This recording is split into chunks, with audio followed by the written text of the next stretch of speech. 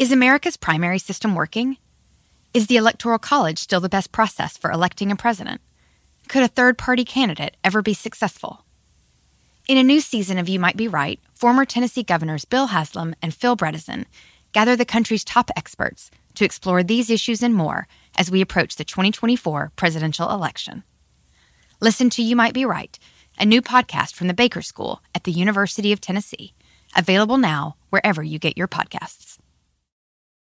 When it comes to listing your home for sale, everyone and their mom has advice. Oh, honey, who's going to want to buy this place? On a cul-de-sac? It's literally a dead end. But for professional advice, a RE/MAX agent actually knows best. Let's start with a neighborhood analysis.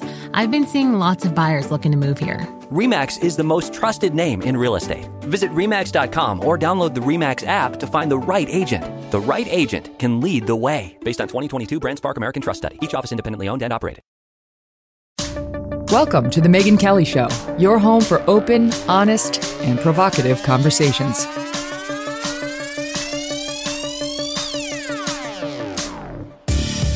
Hey everyone, I'm Megyn Kelly. Welcome to The Megyn Kelly Show and happy Friday. It's going to be a super fun show today with someone you likely know very well, but who has never been on this show before.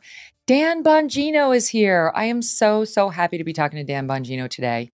He's a former NYPD officer turned Secret Service agent who put his life on the line defending Presidents George W. Bush and Barack Obama. When he left the Secret Service, Dan crossed over into the journalism space, where he has become one of the top podcast hosts in America. His quick wit and fiery commentary have won him plenty of fans and, of course, know-nothing detractors. Recently, he parted ways with Fox News, and we'll get into that, plus the state of journalism and 2024 as we get ready for what we believe will be an imminent Ron DeSantis announcement. Dan's got thoughts. Welcome to Dan Bongino, host of the Dan Bongino Show. Great to see you, Dan. Hey, good to see you too. I haven't seen you in eons. We did an interview with Fox when you had the 9 show when I wrote my first book, and that's the last time I've seen you. So I know I reached out. You're a great interviewer. I haven't been able to do these interviews. I said, you know what? If I'm going to do one, darn it, we're going to do the Megyn Kelly Show. So now here we are. I'm honored. I've been trying to talk to you forever, but you couldn't when you were under contract with Fox. They won't let anybody come talk to us. But I'm so happy you're a free agent now and I can talk to you whenever I want and vice versa. I guess that's as good a place to start as any place. You're gone. Tucker's gone. You know, there are a lot of questions over there now about what Fox is doing, because they also cut ties with people like Laura Trump. And a lot of people wondering whether Fox is doing this intentionally without owning the fact that they're trying to cleanse themselves of people who were openly supportive of Trump or MAGA world or, you know, the new MAGA Republican Party that they're trying to get back to their, quote, establishment roots. What do you think? You know, I got a lot of thoughts on this. First, I want to hit this point. I think there are a lot of people, not just at Fox, but in the media in general, who really don't understand new media. And I use you for an example. I actually used you on my show. It was about 2 weeks ago or so. I did a whole segment on your show because I didn't want to make the story about me. And I said, you know, it's bizarre. They're writing, nobody can survive outside of Fox. They said, look at Megyn Kelly, who hasn't done much since. And I shook my head. I'm like, what a bunch of morons. Do they not understand? So I understand the podcast space and I watch our rankings because I'm super competitive about everything. I know the audience you have. I can reasonably guess it. It's enormous. That forget even social or anything like that. I'm just talking about strict downloads and watches, right? So I'm reading these articles about how Glenn Beck, oh man, it's over for Glenn. Bill O'Reilly finished. Megyn hasn't done anything. That Dan Bongino and Tucker, they're going to be finished. And I'm thinking, these people really don't get it. And I'm talking about media in general, but I'm not sure some people at Fox really understand that. They were good to me. I'm not going to knock them to me. The Tucker thing, I think, obviously was an enormous, catastrophic mistake. I have friends over there still. I enjoyed my time. I love them to death. And I'm not telling you anything I haven't told them. I just don't think they understand that a lot of people in cable news, Megyn, are fighting yesterday's war. They beat CNN and them. It's over. That fight has been number one for 20 years. They're not the problem now. You're the problem. Podcasts, Rumble, YouTube, Twitter with Elon. That's the problem. The space has been totally disaggregated right now. People can go put Megyn Kelly in a search engine and watch your show 1,000 different ways. They can watch clips on Twitter. People spread it around. And I did this whole thing on my show, and I did a simple internet search of Megyn Kelly. I'm like, wow, totally irrelevant. They only wrote about her 10 times today. I'm like, what kind of idiot thinks, right? And again, you're in my time slot. So I didn't care. I really love the whole parallel media system. And I don't give a damn. I want to see you succeed and everyone else.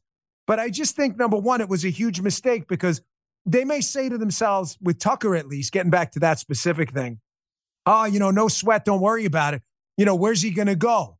Well, the answer is it doesn't matter. Wherever he goes, people are just going to go find him like they find you on Sirius, the internet, Rumble. It doesn't matter. The whole system's been broken apart. And I really think, just to wrap this up, for Fox's sake, because again, I have friends over there. And Megyn, for as many issues as you and I may have, we need Fox. We need a healthy, conservative alternative. And Newsmax is doing great, not knocking them. Their audience is exploding. But it's still, even with people leaving Fox, isn't Fox's audience, we need them healthy. What are we going to do? Watch MSNBC or CNN? They need to explain what happened with Tucker. You can't leave this out there in the ether because people are filling in the blanks and saying, because of ABCD, XYZ, and filling in their own reasons. They got to explain this, or I think that the problems are going to continue. Well, Fox is in no danger of going out of business, but they're being taught a lesson right now by a very angry audience. And I support the lesson. They've gotten too big for their own britches. They think they're the Fox News of 10 years ago, and they're not. They're on the way down. They're not on the way up anymore in terms of audience share and popularity. And they no longer have a monopoly for all the reasons you just stated.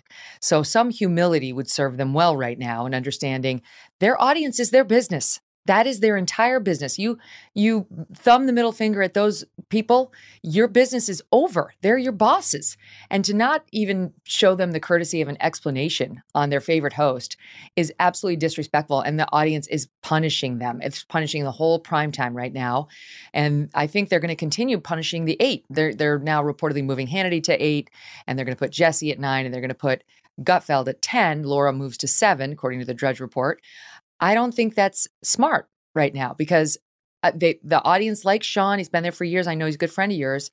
And I like Sean too. But they're punishing Fox. So don't take one of your biggest stars and line him up for punches in the face because he's going to get it too. He is going to get it next. And it's just not setting anybody up for success. No, you're right. I mean, like Will Cain, for instance, was on this week. Everybody loves. Who doesn't like Will Cain? I mean, he's a good Will's guy. An impossible guy to not like. But the ratings are still not great. So your assertion there is absolutely correct. They're clearly not targeting them specifically because some shows have done okay. Like people, and the 5 seems to be holding up reasonably well. But they really do need to provide some kind of an explanation. It's not going to work to keep it out there like that this didn't happen because I think a lot of people think this may be some kind of anti-Trump thing. I got to say, that wasn't my case. My deal with Fox, I haven't told the story anywhere else. You get the first kind of crack at this outside of what I said on my podcast, but I was not targeted. My show, they were dying to re-up we negotiated for an entire year. So that I can't tell you like, oh, Fox got rid of me because they didn't. That's not the liberal, jerkwads are going to, Dan Bongino was fired. I just give them the middle finger. It's just stupid. They're just making it up. I was there. I negotiate my own deals. I don't have an agent. I do my own business deals. I don't need an agent. I do my own business, right? They wanted the show. I just had a different vision for my role at the network. And that's okay. I'm not the Saturday guy, Megan. I'm sorry. I can't work 6 days a week. I've got young kids and I'm not working 6 days a week. And even though we recorded the show on Friday, the inside baseball of Fox, what happens when there's breaking news, which with Trump out there is all the time. You got to be on. So I'm on a boat with my friend. I'm having a few adult sodas. Maybe one too many adult sodas, not driving the boat. Don't worry about it. And all of a sudden you get a call. Hey, there's a balloon from China. We got to go live. I'm sorry. I'm not sure I'm in any condition to go live, but I'll give it a shot. And, not that I ever went on the air, but listen, it's hard. So I couldn't do it. And I said, I'm sorry. Like, that's not going to work out. So I definitely was not fired. Liberals are just making that up. But with the Tucker thing happening, a couple of people, people call you and stuff. And I was definitely, I'm not trying to, I don't want to put lipstick on this thing, but I'm not the easiest guy to deal with, Megan. I'm like a major PETA pain in the, you can figure out that I just am, because I've got my own stuff. I've got my own investments. I've got Rumble. I've got my podcast, my radio show. And the thing I think your success out there on your own has bought you is freedom. Money buys freedom. Yeah. I hate to say it, but it's true. I know you're not in this strictly for the cheese, but let's be honest. It buys you freedom. And I was in a position with them where I could walk away from a show on Fox and say, I'm sorry, that's not my vision. And it's different. But someone told me later that, in the end, they weren't that eager the last few weeks to make this thing work. Because, you could be a little aggravating to work with. And that, they're not wrong. And that's okay. Maybe I'm not a company guy in that respect. I'm sure they're regretting it now. I'm just not. I mean, it's like, I've got to, yeah. You're one of the people they could have slid into that 8 o'clock time slot and won back over those angry viewers. So, I mean, talk about not planning out into the future when you make your employment decisions. But you and I both know, Dan, the truth is 95% of the people who are on those cable news lineups right now would do anything to be in your slot or my slot right now. That they want what we have. They want to get out of the thumb, from underneath the thumb of these big corporate cable giants who dictate what they can say, most of them know, the vast majority are platform players. They don't think that they could make it out here without the support of the Fox News digital platform and the cable channel and so on. So it's not available to everybody. But even many of the stars over there will text me and say, like, I'm so envious because you can do it on your own terms. And people you say that we're on the same time, nobody even knows that. They just download the Dan Bongino show. That's what I do. Right. And they can listen to you. They can listen to me. You can listen to it on 2-point speed. So you can get it fast, way more information than you would get if you were just sitting there watching freaking cable all day. Yeah. You are so spot on. To your audience, Megan's not lying. I get these texts and phone calls all the time from people from other networks too. And they say the exact same thing. How do I do that? Do what? Get out on your own, establish a Rumble, a YouTube, whatever you want to do.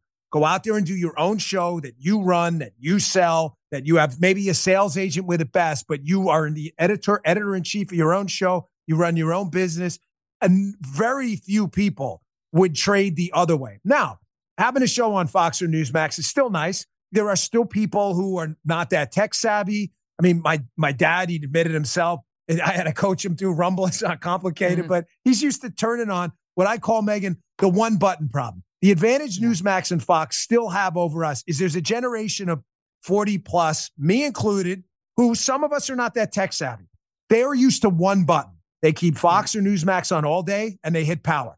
I call it the one button problem. The problem with Roku and other things, it's not a problem for the kids. They know exactly what to do. Bang, bang, bang. They're done. Easy. A lot of folks our age, they're not used to that. Oh, what do you mean? I got to go to an app. Where do I find that? And they give up. That's going away. In 10 years, that'll be a non-issue with smart TVs. The grandkids come over and show them one time and they're good. So that's where people like you and I on our own, and you got the people at the Daily Wire who are doing their own thing. That's when I think the cord cutting is going to be apocalyptic. I think they're going to be down potentially.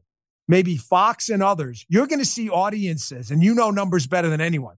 Demo numbers below 200, nightly numbers below 2 million. I mean, for shows that were doing 3.5 and 4 million on garbage nights, 10 years ago. I mean, your show, 3.5 million was like, oh man, that's a bad night, whatever. That's going to be your high. And that's the problem traditional cable news is going to have. And I think that's why I'm the most upset. Because again, I still have friends over there and things. I'm relatively young, 48. I mean, with all the stuff going on these days with health and fitness, you live to your 2,000 years old. I mean, I could have been there for 20, 30 years. And Megan, honest to God, how many of us can do this? You just kind of hinted at it before. How many people can go out on their own and draw an audience of millions a day? The answer is, I would argue to you, in the conservative political talk ecosystem, there's probably less than 10 people in the United States that can do that right now. And the numbers back it up. And when you get one of them, damn it, don't let him go. That's just bad business. Yeah, I agree. And like Tucker's a much bigger threat to them now. On the outside, he will draw audience. And if he pops his show up live, like on Rumble or someplace else at 8 p.m., then it's on. Then it's truly like game on, because people will figure out how to download Tucker. He's got ardent fans, and it's a different situation even from when I left Fox, because I had a year at NBC and then I had a year on my couch. He's going right from the prime time with his audience and love to boom, he's going to be popping up on your screen. So I think his audience will follow him. We just don't know exactly when, because he's still in the middle of his legal dispute with Fox. But it is wonderful to have the freedom. I have to say, I would never change it. People ask me all the time, even with Tucker gone, people are not paying attention are like, do you want to go back? Do you want Tucker spot? I'm like, are you crazy? There's not enough money in the world. I walked away from that deal the first time. I used to have those slots. I said, no, and I don't want this. That's not an opinion. Fact. That's a fact. No, that's why I get so annoyed when I see all these dopey liberals tweeting how I got fired. Like I said, I still got friends, but that's just factually inaccurate. That is totally. My show was #1 on Saturday night by far. Wasn't even close in the demo and overall in primetime. I mean, we were destroying everyone across the board. Yeah. Why would you walk away from that? The answer is because what you just said. There is a premium on freedom, not just for content, but just being able to, like, now. You can go in, you can tape a little bit of your show, you can get a good interview. You don't have that luxury with a lot of these places. They're on their schedule, not yours.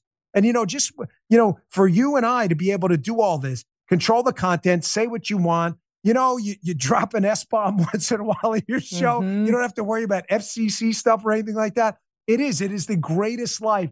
And that's why, to your audience and my audience, I can't thank you enough for supporting Megan's show, my show, new media in general. This is absolutely the future, and you are way ahead of the curve in content consumption on that side. It's exciting, and you can't have a conversation like this on cable news, Dan. It's like 7-minute segments, if that.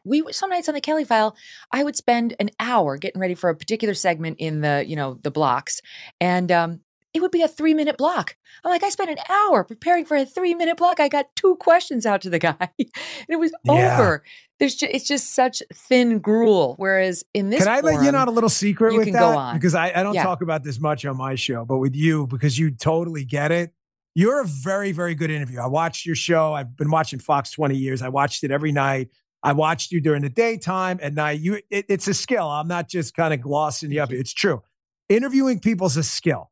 And I don't say this to be funny or self-deprecating for effect. I mean, I suck at it. I'm just not good at it. I don't know if it's because I don't give a damn what people say. I do. I suck. And I'm not good. And I had to learn the skill. You look at like a Howard Stern, who, although the politics went off to the left, I grew up on Stern. Stern was never that good of an interviewer. If he wasn't asking a question about a woman doing something crazy, like it wasn't an interesting interview. And as he got older, his interviews got amazing, where he's interviewing some guy who sells bagels on the corner, and you're like, holy crap, this is the greatest interview. I didn't know that went into bagels, And you had that skill. I had to learn it because if you go back and watch, I was on for 2 years. You watch my first few shows. The interviews are just cringy. I'm not even asking questions. I'm just giving them answers. I'm like, hey, conservatives are really great. Governor DeSantis, right? You're really great too. Just tell us. I mean, it's really cringy. So I had to learn. I think it's because you're a lawyer and you're good at the back and forth. I sucked so bad at it. At the end, I got a little bit better, but man, you are being very hard on yourself. I just am a learner, really. I'm a learner for life. Like I want to be a learn it all. So if you get an interesting guest like you, it's easy, right? The tough interviews are the people who don't want to give anything up and treat it like a deposition. And then you're like, oh my God. I always say, if you hear me talking the whole hour, right? That's what you're talking to him about. Is AI going to kill everyone on planet Earth? You wrote this interesting piece about it, sir. Explain. Yes, they will. Do you have anything else to add, please? Because this is 2 minutes we got to kill. That's the worst interview of all. Where you've got to go in there, Macho Man Savage style, and rip out of them every single word. You're like, please, God, just answer a question with more than 3 words. That's happened to me a couple of times too. Many times. So but cringy. Or you've got certain guests who are like the king or queen of the non sequitur. Like you've asked something direct, like, what's your favorite fruit? And they're like, well, the couch was built in 1940 and then we exchanged it for, and you're like, oh, over here, dear. If you could just, over here, right here. Follow the shiny red object. It's happened to me too. And then you get these gems. Like we used to have Henner Gracie. He's a mixed martial arts fighter, expert in ground fighting. This guy was phenomenal. we'd bring him on every time there was one of these crime videos. Oh, here's this woman. She's horribly getting beaten up in the cell phone shop. That happened. How do you defend yourself? This guy comes on. Megan, all you had to do was turn the mic on. Henner, just show us what to do. It would be the greatest 3 minutes of your life. And you're like, I love oh, that. man, I would try to fit this guy into any show. He's a jiu-jitsu guy. Yes. And it'd be a thing about voter ID in Georgia. I'd be like, Henner, was there a fight at a voting booth in Georgia? Can you come on and demo that for us? Yes. He was so good. Those guests are gold. Can I tell you? So I take a 2-week vacation with my family every June. The kids are off from school and we go someplace big. And the first week we offer a week of tape shows. They're new. It's fresh content, but it's on tape since I'm traveling. And we're taping those right now. And we did one on MH370 and, the missing Malaysian airplane. And the guy, from years ago, Dan, I was like, I didn't speak. I said 2 words the whole podcast. It was like, he walks you through exactly how he thinks it went down and exactly what he thinks happened to the passengers and how none of us spoke. I didn't draw a breath. It was like, oh my God. I've already told my friends, you got to listen to this when I'm gone in June. It's like the best content. It's TV gold when you get somebody like that. And they put you in the story, It's like you're there, like you're walking through like, that must have been terrible on that play. Like you're there. But that's like the Stern story, right? Because I grew up on the guy. Again, he was so terrible. But he'll get these people to talk about anything. Like you think a story like that, right? That story's 10 years old? I mean, I did a Fox hit on that in DC when I lived in Maryland. I'm out of Maryland 8 years. And I remember they asked me to come, you know how TV works. So like, you're a Secret Service guy, right? Yeah. Can you talk about the downed Asian airliner? Why?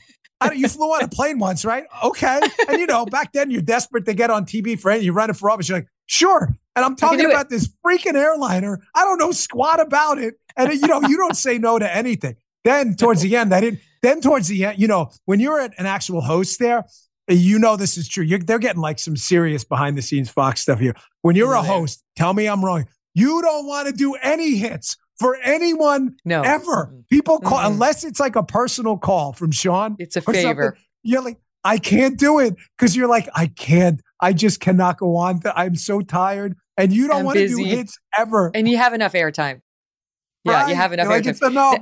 I'm good. And it's a gift. It's always actually like on election night, we would always put on our big primetime stars, and I was anchoring election night with Brett Baer. We'd always make sure we had O'Reilly, we had Hannity come on, and like they'd have to do it. And it was so great because they rarely would be on the opposite side where they would answer the questions as opposed to ask them. And they always did so well. Like the guys like that and like you who do a lot of radio, talk for a living, there's just like a special skill that comes with practice. And I will say the best people to interview, the best, are the ones like you who talk for a living and who have been doing it for a long time. Like those guys. I hope so. I didn't want to disappoint. You're my first interview. So, and I tell you, I learned from the best. I mean, Hannity, that's why like if he called or his team called, I would always go on for them. And then, Levin's another one. Like if Mark Levin, the godfather of the movie, he asks you to come on, you just do it, like out of respect. You don't say, Mark, hold on, I got a pizza down. You just do it. No. You show up and you shut up. I have no relationship with him, Dan. Too. I just couldn't earlier. That was the only reason. I have this contractual crush from afar on Mark Levin. I've always loved him. The best. I agree with Sean that he's the great one. I listen to everything he says. I read his books, but like, he only really likes the true believers. And I've always been just more of a journalist who's like, let me hear both sides. Let me whatever. So I don't think I'm his number one favorite, but I secretly from afar am like a Mark Levin stalker. You are a journalist. You are. And I respect that. I'm not, like I don't give a damn about journalism. I give a damn about activism. Journalism, one, has been destroyed. There's only like you, Taibbi, and Greenwald left. There's really no one else out there. Maybe Catherine Herridge too. She seems to be shaking it up at CBS, which is bizarre. They hired her because I'm like, why would you want an actual journalist? Like that's something you do at CBS. So she's terrorizing them over at CBS by doing actual journalism. True. But I'm not a journalist and I'm always honest about it. You are. I'll agree. I mean, you've been on, you ask questions and you've been pretty hard hitting.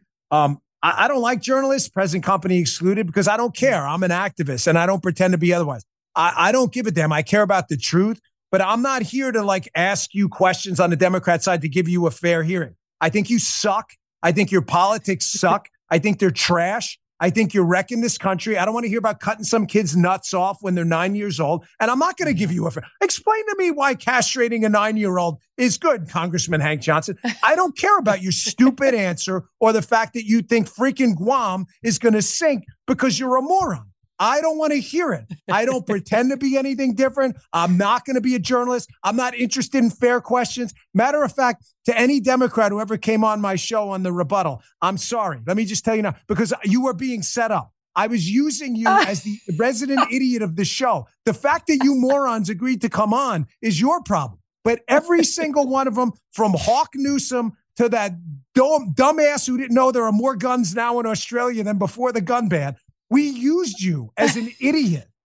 You would ask fair questions and give them a shot. And I respect that. You do a good job. But that's not me. I don't give a damn. These people are enemies of the United States. And I don't give a rat's ass about any journalistic crap or giving them the time of day. I'm there to make them look stupid using Alinsky's rule of ridicule. And if you want to be fair and talk about honest, cool stuff like, hey, how do we reach a middle ground on this and that? I'm cool. But if you're going to come on the show and tell me, hey, we're going to cut some kids' nuts off no, I'm not talking about that. You're not going to get a fair shake. I'm going to make you look like the moron you are. And that's it. So to all Democrats, don't come on my show if you're going to say stupid stuff because you won't get a fair shake because no chance. Absolutely beautiful. This is what people love about you. This is why you're so compelling to listen to. It's so refreshing. No, okay. So people could tune in and listen to Dan Bongino do that, which is super fun. Or they could turn on CNN, which has somebody who feels as vehemently as you do, but over on the liberal side, far left side, up and down the primetime lineup and the daytime lineup, but they say they're journalists, right? They masquerade as straight news people. And that brings me to Christiane Amanpour. Christiane Amanpour, who's, one of the faces of CNN. And she gave a graduation speech where she was at Columbia University, of course, School of Journalism, no less. Oh my God, like Roger's rolling over in his grave. Right. She goes over and she's, everybody at CNN is self-flagellating over that town hall with Trump, as you know. And I know you had him on your show since then. Yeah. But they're so mad at each other that they had this. They hate Chris Licht for agreeing to it. And I just want to give you a flavor. We cut a couple sound bites, but they're worth it. Here she is addressing the graduates about that town hall, SOT 1. I understand that the town hall a week ago was for many an earthquake. I met with CNN CEO Chris Licht at our New York headquarters. As my management believes they did the right thing, a service to the American people, I still respectfully disagree with allowing Donald Trump to appear in that particular format. I would have dropped the mic at nasty person, but then that's me. Maybe we should revert back to the newspaper editors and TV chiefs of the 1950s, who in the end refused to allow McCarthyism onto their pages. His influence gradually decreased with all but his fervent cliques and cults. Okay. I would have dropped the mic. That's it. So there's so much in there. So let me just start first by saying this. Noticeably, she leaves out the fact that the New York Times covered for the Soviet Union via Durante for decades while Ukrainians were being literally starved to death and buried in mass graves. The New York Times, it's a historical fact, it's not my opinion, was an active collaborator in suppressing the horrors of the Soviet Union. I don't notice how she mentions McCarthy, but she leaves the other side of that thing totally, completely out. But think about this. Now, let's put our heads on straight and not do the spinning Reagan exorcist style head thing that she just pulled. She works at CNN and she's got the cojones to be talking about journalism. Megan, they promoted a pee-pee tape. Do you know what kind of a level 1 dipwad you need to be no matter how bad you think Donald Trump is, to believe there's a tape of him getting peed on that no one has seen but the Russians? It's amazing. And the tape was being used to steal an election while he was giving Putin back rubs.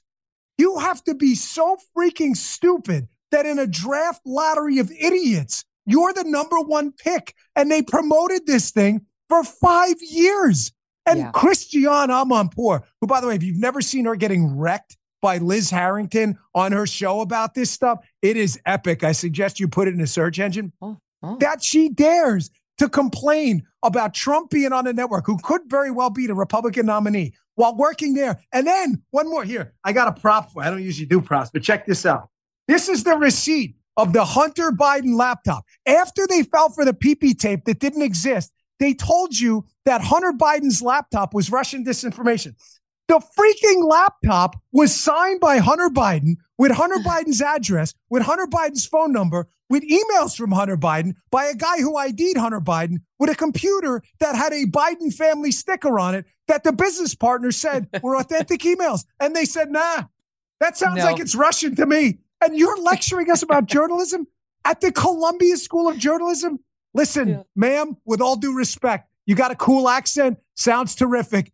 Go sit down. Hard pass on your advice on. That's what I tell. I'm not a journalist. Yes. I'll never be a journalist. I don't want to be a journalist because of people like her. And what an embarrassing speech. That nonsense about how I would have dropped the mic and walked away if he had called me a nasty woman. Bullshit. Bullshit. Yeah. You're on the national stage. You're hosting the CNN town hall. Who is she kidding? She would have needed to say her face on TV too badly to actually do that. She just wants to sound tough because, of course, as we both know, the 7-foot center does not tell you how tall they are, right? It's like she's got to sound it because she actually doesn't do it. And she's riding high on her reputation of old when there was no competition in the business. Now, here's another one because this is so fun. She decided that the town hall audience, of course, was disgusting because it was all Republicans from New Hampshire and people couldn't get past the fact that they laughed at Trump's humor and when he made fun of a sexual assault victim. Here's just a little bit of her thoughts on that in SOT 2. I believe it is our home and therefore there is plenty of town hall and presidential and other televised debate precedent to insist that our invited guests behave themselves. Chris Licht told me he agrees that the execution was lacking a little and that I am sure we will not witness that same appalling behavior in future town halls. I mean, again, with the left, you hear this all the time, right? Believe all women, right? It's like a hashtag, believe all women, which is fascinating because Tara Reid comes forward and says, I've got some serious allegations of getting groped by Joe Biden. You know, this is like really serious stuff. No, we don't want to talk about her. The weirdest thing. They ruined her. And my principles, I've actually defended Cuomo on this, Andrew Cuomo, not because I like him, but because as a former law enforcement officer, I don't believe all women. I believe all evidence. There is a difference. You don't believe all. What is believe all women? What if a woman comes forward and throws out some story about I was, Joe Biden sent me to Jupiter on an excursion out there to go find more tax dollars for Jupiterians. Believe all women. You believe evidence. You believe evidence. If you can by the way, Dan, we just had a woman on Stanford University campus who accused a man twice of raping her, of like kidnapping her in the parking lot, dragging her behind closed doors or down into a basement, saying that he raped her. It was terrible. They didn't reveal it was the same woman accusing the same man who just magically raped her twice in 2 months. It was all a hoax. She tried to ruin this guy's life. We still don't know why. Believe all women is nonsense. Believe evidence. You're a lawyer, Megan. People do things all the time. They're motivated by all kinds of intentions. You have no idea. People used to walk into the precinct and say, hey, listen, this guy next door to my house is slinging crack. You find out later they had a civil dispute over a fence in the backyard. The guy was doing no such thing. You believe evidence. In a civil society, in a functioning constitutional republic, you believe evidence. You do not try a case on someone's word just because they said it. And Donald Trump, regardless of anyone's personal feelings about him, I know the guy differently. And I get it. Like the tweets, we could clean up a lot of stuff. That's for another day. You want to talk about, we'll talk about it. I don't really care. I'll talk about anything. But I know the guy differently. The guy has every right to say, I don't know this person.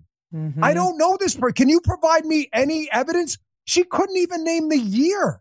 So Christiane Amanpour's suggestion is, he shouldn't be able to defend himself in a town hall. He should just say, no, I'm guilty, even though I'm not.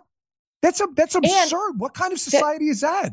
You're 100% right. And the thing about the sexual assault allegations is so galling because Trump has denied it from day one.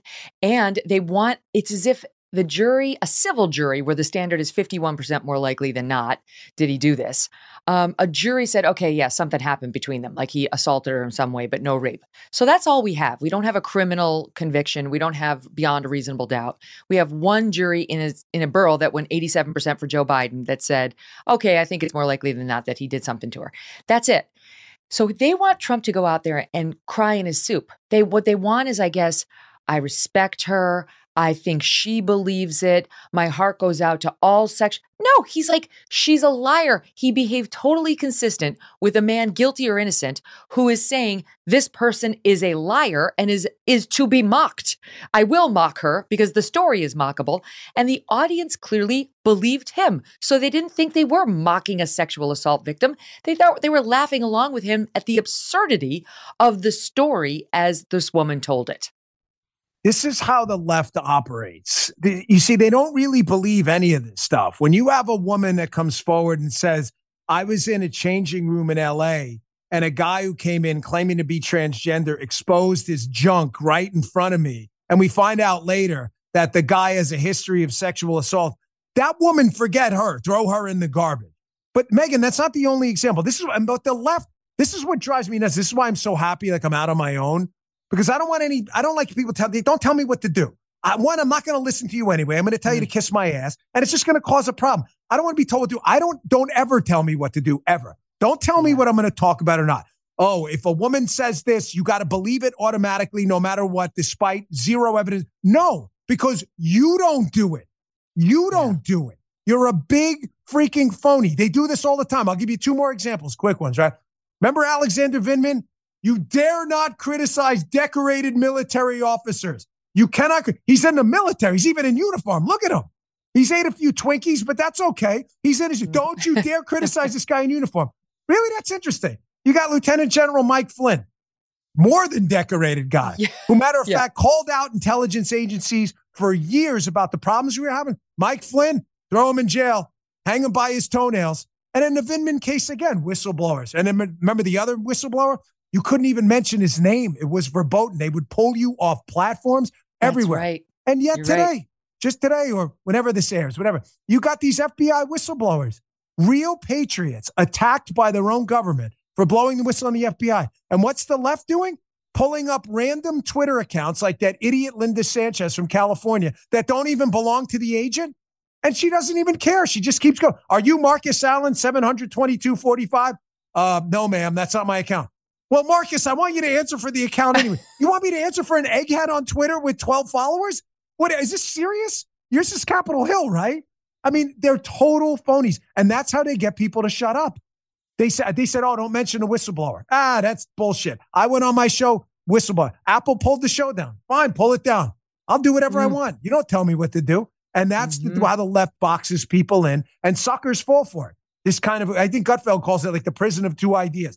You know, either you do this or you're the bad guy. No. You're going to tell me, believe all women. I'm going to tell you back. I will when you show me evidence. Matter of fact, I'll be your biggest advocate.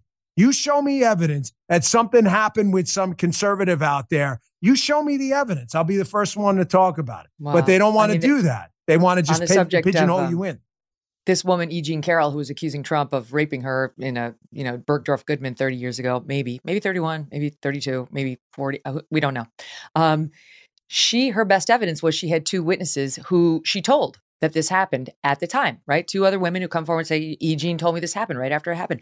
Well, the left loved that. They love that. They love to tell us who the women were. This is exactly what they said. What kind of a woman would tell her friends right after if she was just making it up? That is literally the same thing as Tara Reade. Tara Reade had two friends she told about the alleged Joe Biden assault at the time. One was right after and one was like a year or so after. And they utterly ignored it, Dan. It was like, believe all women was out the window. They were combing through her bankruptcy records, trying to say she's a dishonest. Remember, they tried to say she didn't actually go to the college. Yeah. She didn't quite get enough credits to graduate, but she said she had graduated. Then she testified as an expert witness. It was a lie because she may have been one credit short. I mean, they ruined her, the believe all women crowd. They don't. It's because it's not a statement of principle. It is a statement of political tactical weaponry. It's not a serious statement from them. They don't believe it. That's my biggest beef with the left. My biggest beef with the left is that people often think, oh my gosh, if we expose and I'm not talking about all Democrats. I want to be clear. I don't stereotype people like that. I'm talking about liberal. If you profess a radical leftist ideology, I'm sorry, you're just straight up anti-American. There are a lot of Democrats just have different ideas. Fine, whatever. But the thing people mistake about the left, matter of fact, today on my radio show, some guy, I talked to the audience on Facebook. They messaged me. And some guy during the break, Dan, you yell too much. You're not trying to convince, you're never going to convince a liberal. His name was Jeff. I said, bro, you think I'm trying to convince liberals? Because let me tell you something. Don't listen to my show. You're not for me. I don't care. I'm 48 years old. I'm filthy, stinking rich. I don't give a shit if you listen to my show or not. Here's what I care about. The radical left sucks. And I am going to call them out on my show every single day. To sane Democrats, you are absolutely welcome on my show anytime. The fact that you have an open mind, the deepest of respect out to you. I get it. Not everybody follows politics like we do. Some people are confused. If you're a radical pro cutting the nuts off a kid at 9 years old, I don't want you on my show. You will be ridiculed and humiliated all the time. And then other people say things like, well, with the left, we got to expose their hypocrisy. They don't care about hypocrisy. Totalitarians, Megan, just look at history. They don't give a damn about hypocrisy. When Che Guevara was putting the enemies of socialism up against La Pared, the wall, and shooting them, he didn't care that he was fat, dumb, and happy living off the free market he created for himself with his food and all this other crap. He didn't care that it looked hypocritical. They care about power. It is hierarchy to them. It is not hypocrisy. It doesn't matter. Now, I pointed out to ridicule them, but I'm under no illusions at all we're going to convince a single liberal to come to our side. So why do you do it? Fair enough question. I do that because when I was running for office, I learned a lot. I ran 3 times and, got close once, horseshoes and hand grenades, close don't matter. But the race I got my ass kicked the worst, I learned the most. Because I went to a seminar one day and the guy said, when you're arguing with the liberal, you're not arguing with him. You're arguing for the third person. Who the hell's the third person? He says, anyone listening. You're never going to convince the liberal. They're convinced they want to destroy the United States as you know it. Economically, educationally, you're never going to convince them. But there's always a third party listening. And then when I was running for office one day, I was up at the Maryland County Fair. I'm talking to this teachers union rep, and we're arguing loudly about school choice, something I passionately believe in because I'm a product of it. Passionately, but I wouldn't be speaking to you coherent English sentences without it. And the woman, of course, I never broke through to her. I didn't intend to. But we argued for a good 10 minutes. Guy comes over a few minutes later. He's like, listen, man, I'm a Democrat, not really into the whole school choice things, but I got to say, you held your own. He said, you did really well, and you got me thinking. And I never, ever forgot that third person theory. But make no mistake, these liberals have no principle. Believe all women, believe all whistleblowers. They don't believe any of that stuff. They believe in one thing.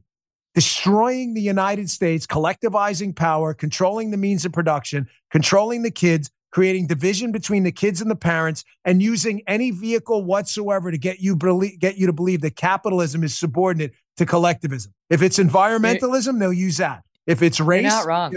I mean, I'm thinking about class warfare. They'll use that. They don't believe trans women are women, and they don't believe Black Lives Matter either. Take a look at Chicago. No. Take a look at Detroit. Take a look at Baltimore. These are just slogans. Wait, stand by, hold that thought. I teed it up, and I'm just going to leave it there as an air balloon as we take a quick break, so people will come back and listen to more of Dan Bongino right after this. Our guest for the full show today. Do you owe back taxes? Pandemic relief is now over. Along with hiring thousands of new agents and field officers, the IRS has kicked off 2024 by sending over 5 million pay-up letters to those who have unfiled tax returns or balances owed. Oh, joy. Don't waive your rights and speak with them on your own. Tax Network USA, a trusted tax relief firm, has saved over $1 billion in back taxes for their clients, and they can help you secure the best deal possible. Whether you owe $10,000 or $10 million, they can help you. Whether it's business or personal taxes, even if you have the means to pay or you're on a fixed income, they can help finally resolve your tax burdens once and for all. Call 1-800-245-6000 for a private free consultation or visit tnusa.com/Megan. So Dan, you are not the only person who only wants to talk to one side. Unfortunately, when it happens in the U.S. Congress, it feels a little icky. So they had a hearing. Of course, the House is now controlled by the Republicans, and they had a hearing on left-wing violence. And Dan Goldman, representative from New York, I used to interview this guy on NBC on like the morning show. He was kind of soft. He was kind of sweet. Then he ran for Congress and got just activated. Now he's like an AOC type in his rhetoric and the way he behaves. It's actually really kind of galling. So he has his chance to, ask some questions. And he goes after Town Hall senior writer Julio Rosas, who's been on this show. This is a guy who goes all over the country covering the stories that the mainstream media ignores. Antifa violence, the border, you name it.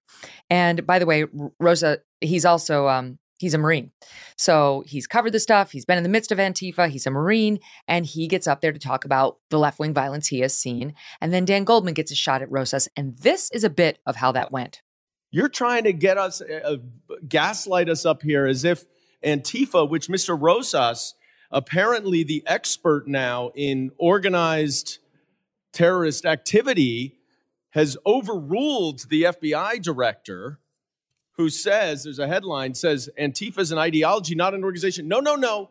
Let's not listen to the FBI director. Let's listen to, what's your title? Senior writer at Town Hall, who is going to tell us that the FBI director is wrong. And I'd like to introduce, there's no question. I think it's funny to be lectured by an heir to the Levi Strauss corporation. And that, honestly, that's probably why he doesn't consider property damage to be that big of a deal, because not only does he have that, but he also has what some would describe an impossibly good stock portfolio. Oh, man, I can't watch that enough. Arrogance, right? The arrogance. And by the way, he didn't let Julio respond. He had to do that later in the exchange because Dan Goldman was like, I'm not taking questions. Gave him his time. Yeah. No, I can't watch that clip enough. I love Julio. He's an amazing guy. Just a couple of quick takeaways from that.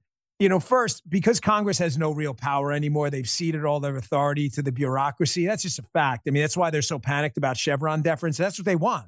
They don't want to have to actually vote on anything of importance. The problem with Congress is they can't actually do anything. So they all want to be social media stars. So that's where you get Jamal Bowman, AOC, Dan Goldman. And Republicans do it too. That's it. Like, that's what they do. And the second point is, it's kind of weird. Again, I just told you before in the last segment that liberals don't actually believe in anything. It's weird because just a few days prior to that, Joe Biden told us that the most dangerous thing in America at an HBCU was what? An idea. White supremacy. White supremacy, right? So I don't get it. Is an idea dangerous or is it not? Because you're telling us ideas are the most dangerous threat to the country, and yet we bring up Antifa. No, ideas are no problem. No sweat. You guys are all lined. Anyone else catch that? I mean, I think I was one of the few people who brought that up. Good point. You can't have it both ways. The absolute gall of him to look at Julio, who's actually endangered himself to bring us the news, going into these melees at risk to himself, and to dismiss him as Dan sits in his, upper whatever side apartment. It's probably some penthouse given his money, and has the nerve to actually judge this guy. Like he knows nothing. Oh, I'm sure like the FBI. Sure. The FBI is totally credible, totally trustworthy on all matters. Just ask any Republican in the nation who the FBI hates. All right. Dan's got more to say. And so do I. Another quick break. Back with Dan. Don't go away.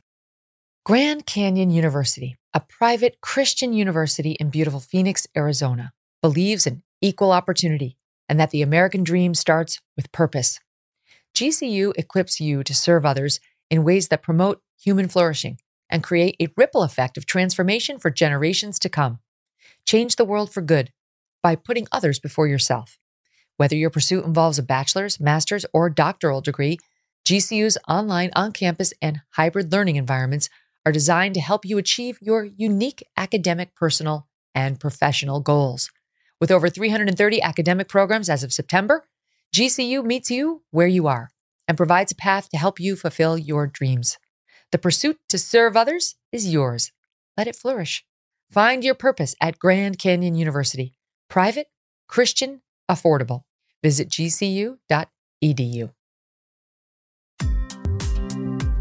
Can you believe what happened this week when it comes to Dianne Feinstein and John Fetterman? I mean, the Democrats do this to themselves, Megan.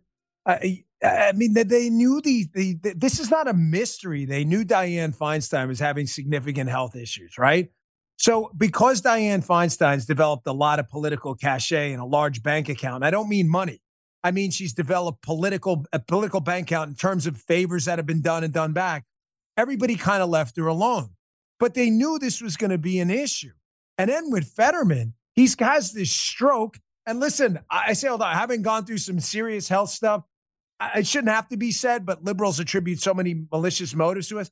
I don't wish ill on anybody. But Megan, let's be honest here.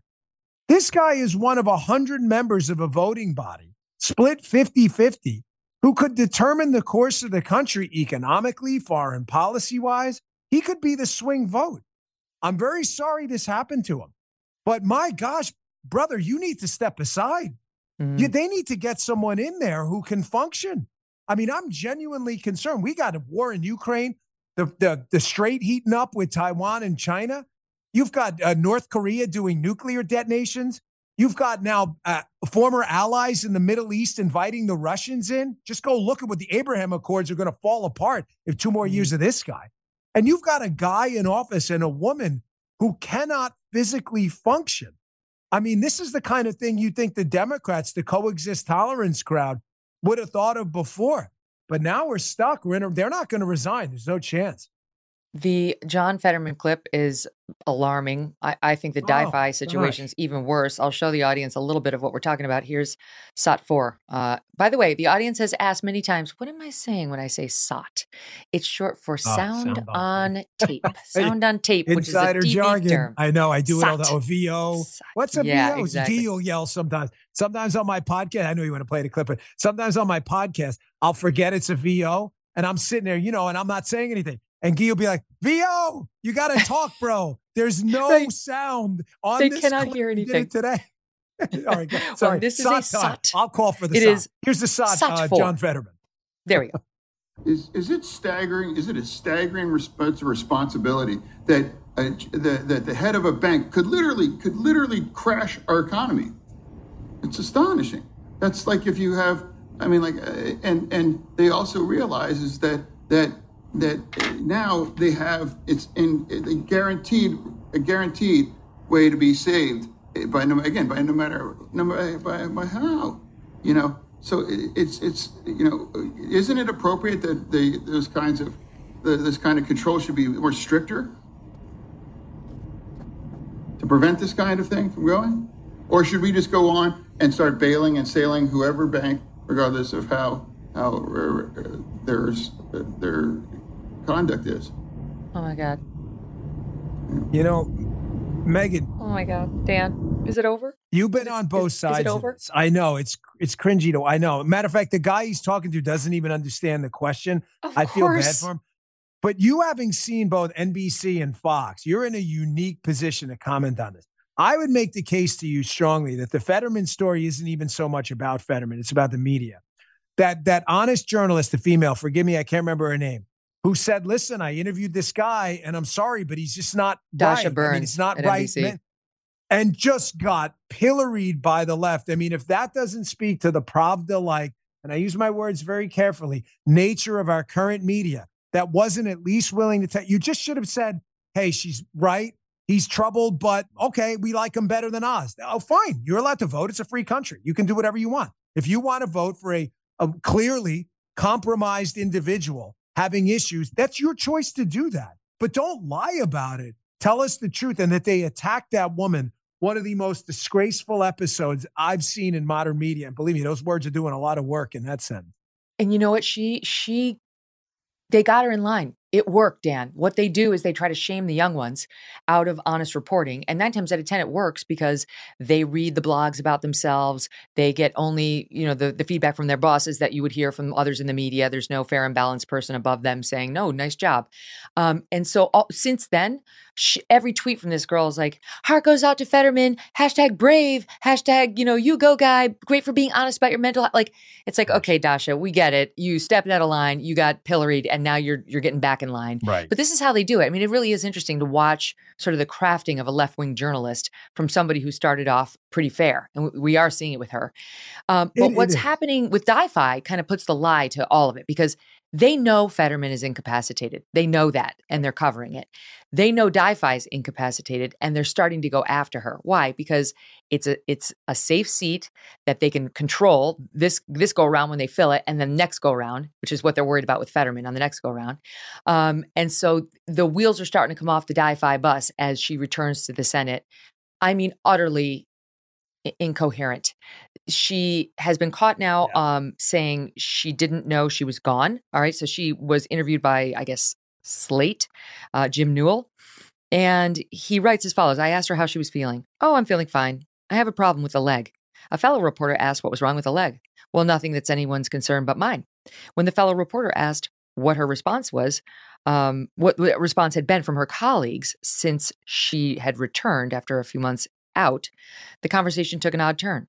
No, I haven't been gone, she said. You should follow the, I haven't been gone. I've been working. When asked whether she meant she'd been working from home, she turned feisty. No, I've been here. I've been voting. Please, you either know or you don't know. After deflecting one final question about those who have called on her to resign, she was wheeled away. This is continuing the article. It is true Feinstein has been in Washington and voting for the past week, but it is not true that she has been here in a physical sense for 2.5 months. She didn't even know that she wasn't in the Senate. And I'll give you one other thing, because this broke just yesterday from the Times. The title is Feinstein suffered more complications from illness than were publicly disclosed. We were told she had shingles, Dan, which can be painful, can be unpleasant.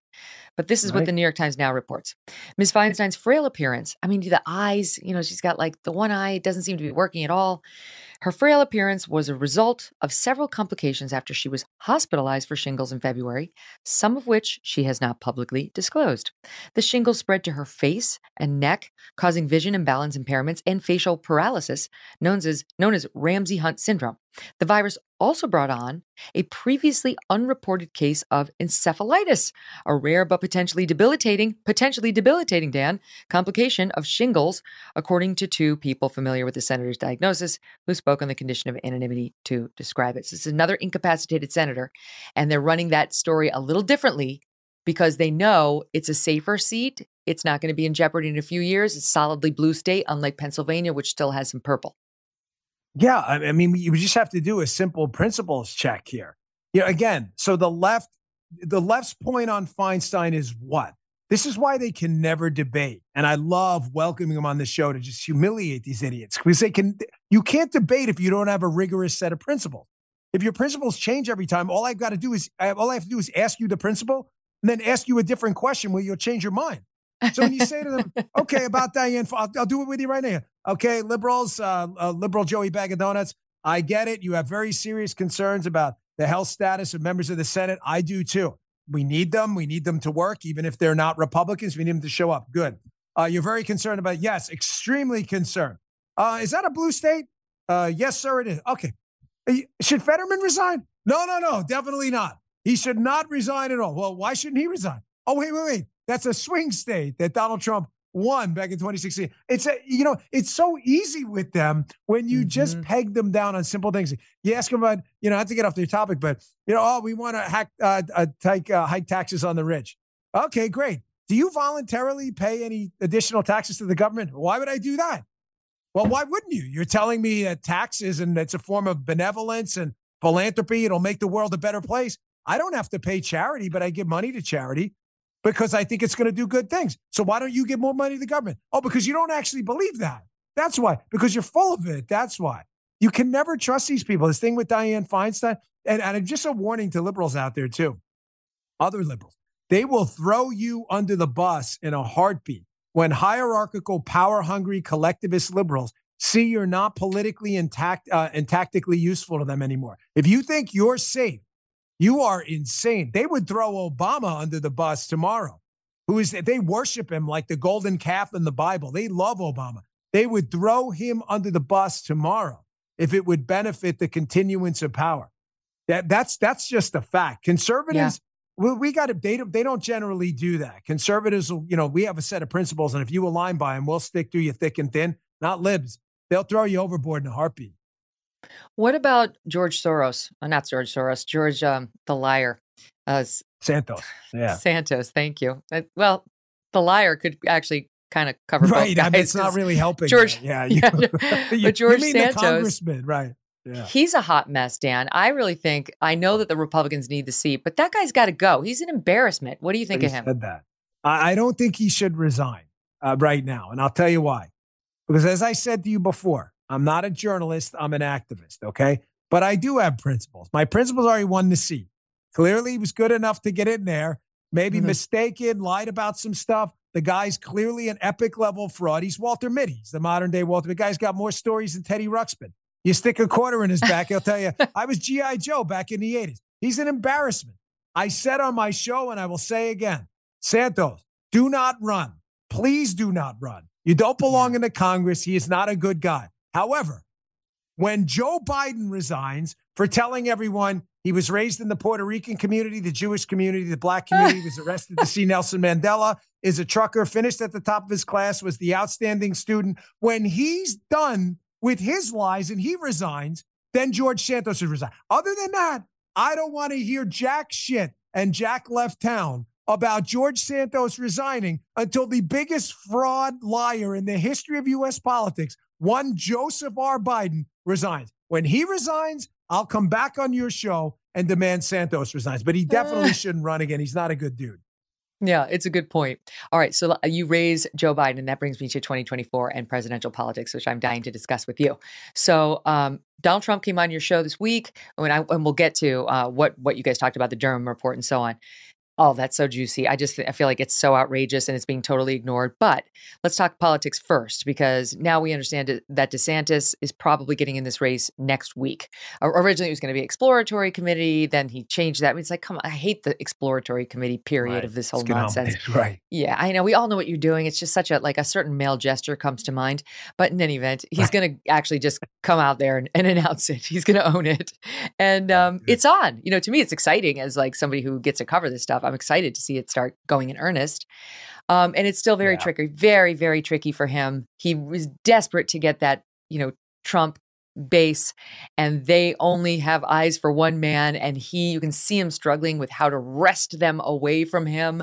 And to me, it keeps coming back to the Bill Maher statement of why would they go to see the cover band when they could still see the original right there? Like the original's there.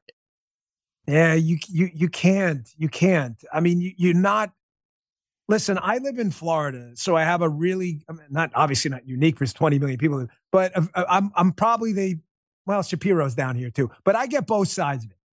Ron DeSantis is hands down the best governor I've ever seen in my lifetime. Anywhere. I've lived in Maryland, New York, Georgia. I've been all over. I've never seen a guy come in and change a state so rapidly. I've been down here 8 years. When I first came down here, this was, make no mistake, was absolutely a swing, if not swinging blue state. That's over.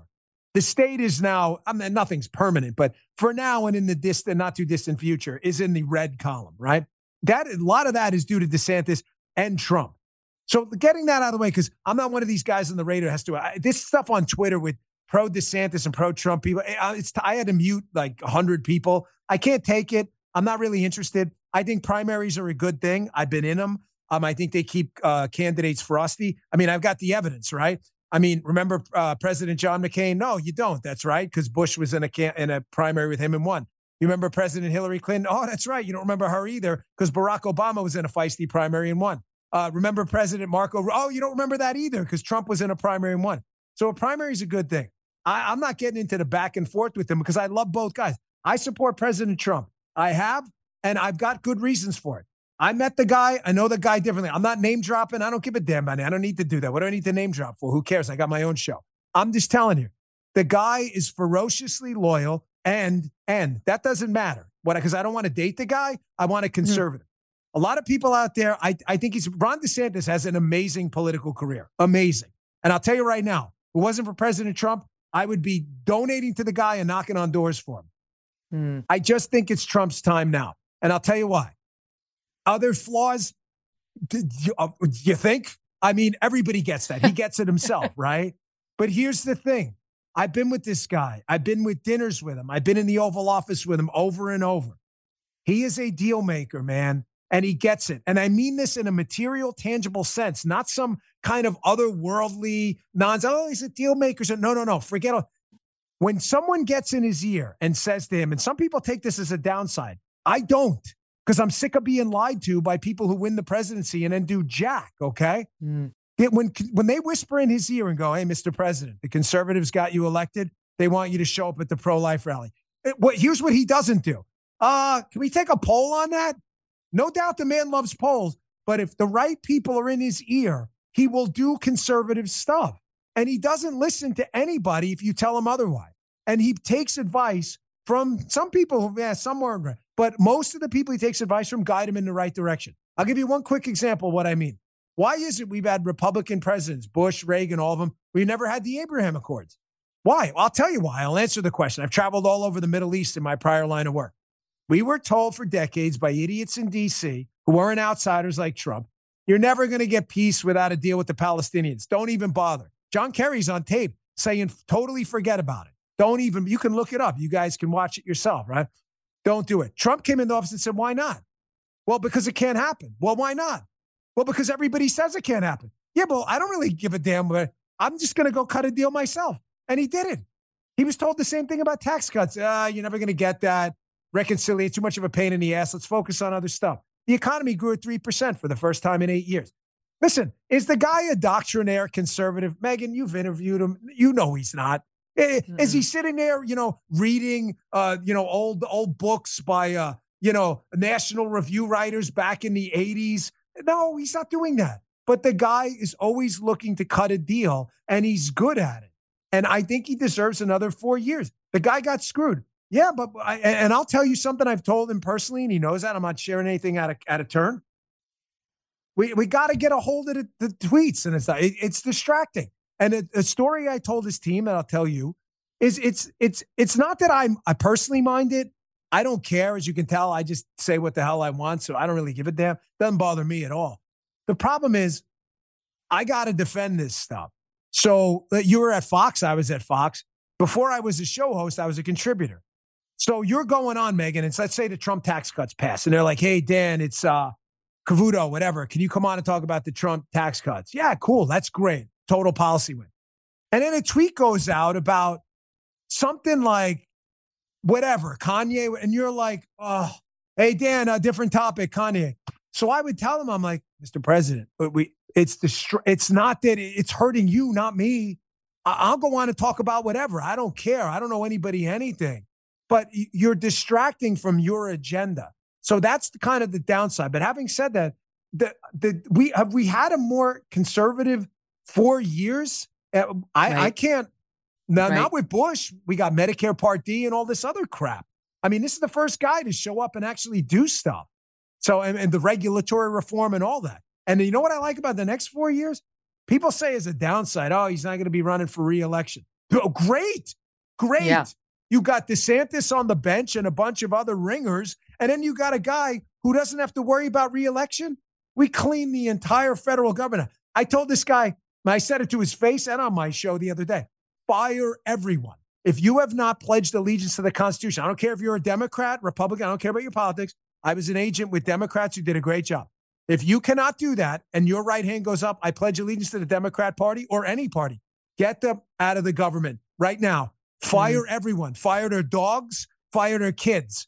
Fire their kids' kids. In your will, make sure you leave to Don Trump Jr. the will to run for president and fire their kids' later. And you send a message and we'll clean this mess up. But I think he deserves another shot.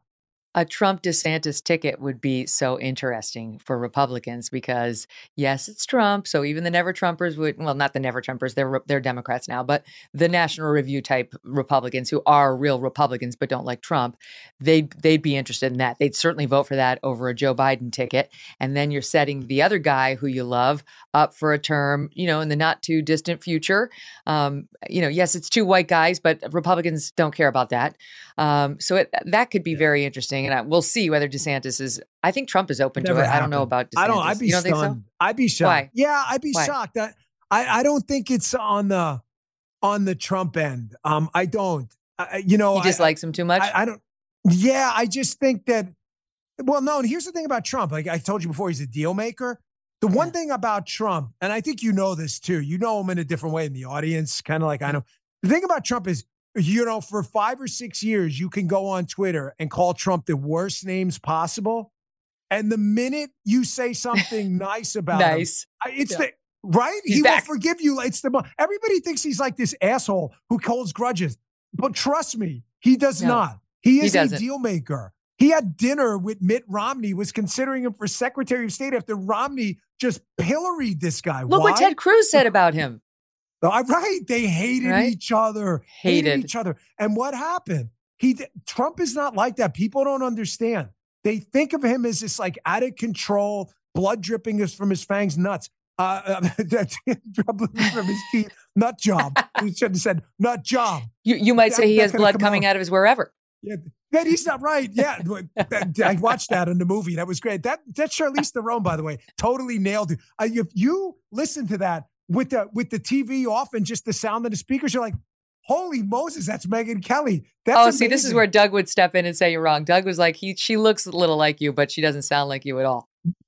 It was a little bit baritone, maybe. Sure, she kept doing it. She sounded a little Elizabeth Holmesy. You know what I mean? You could tell she was trying to go down here. I don't want to get off the topic, but because they did the debate thing. I watched that movie probably 5 or 6 times.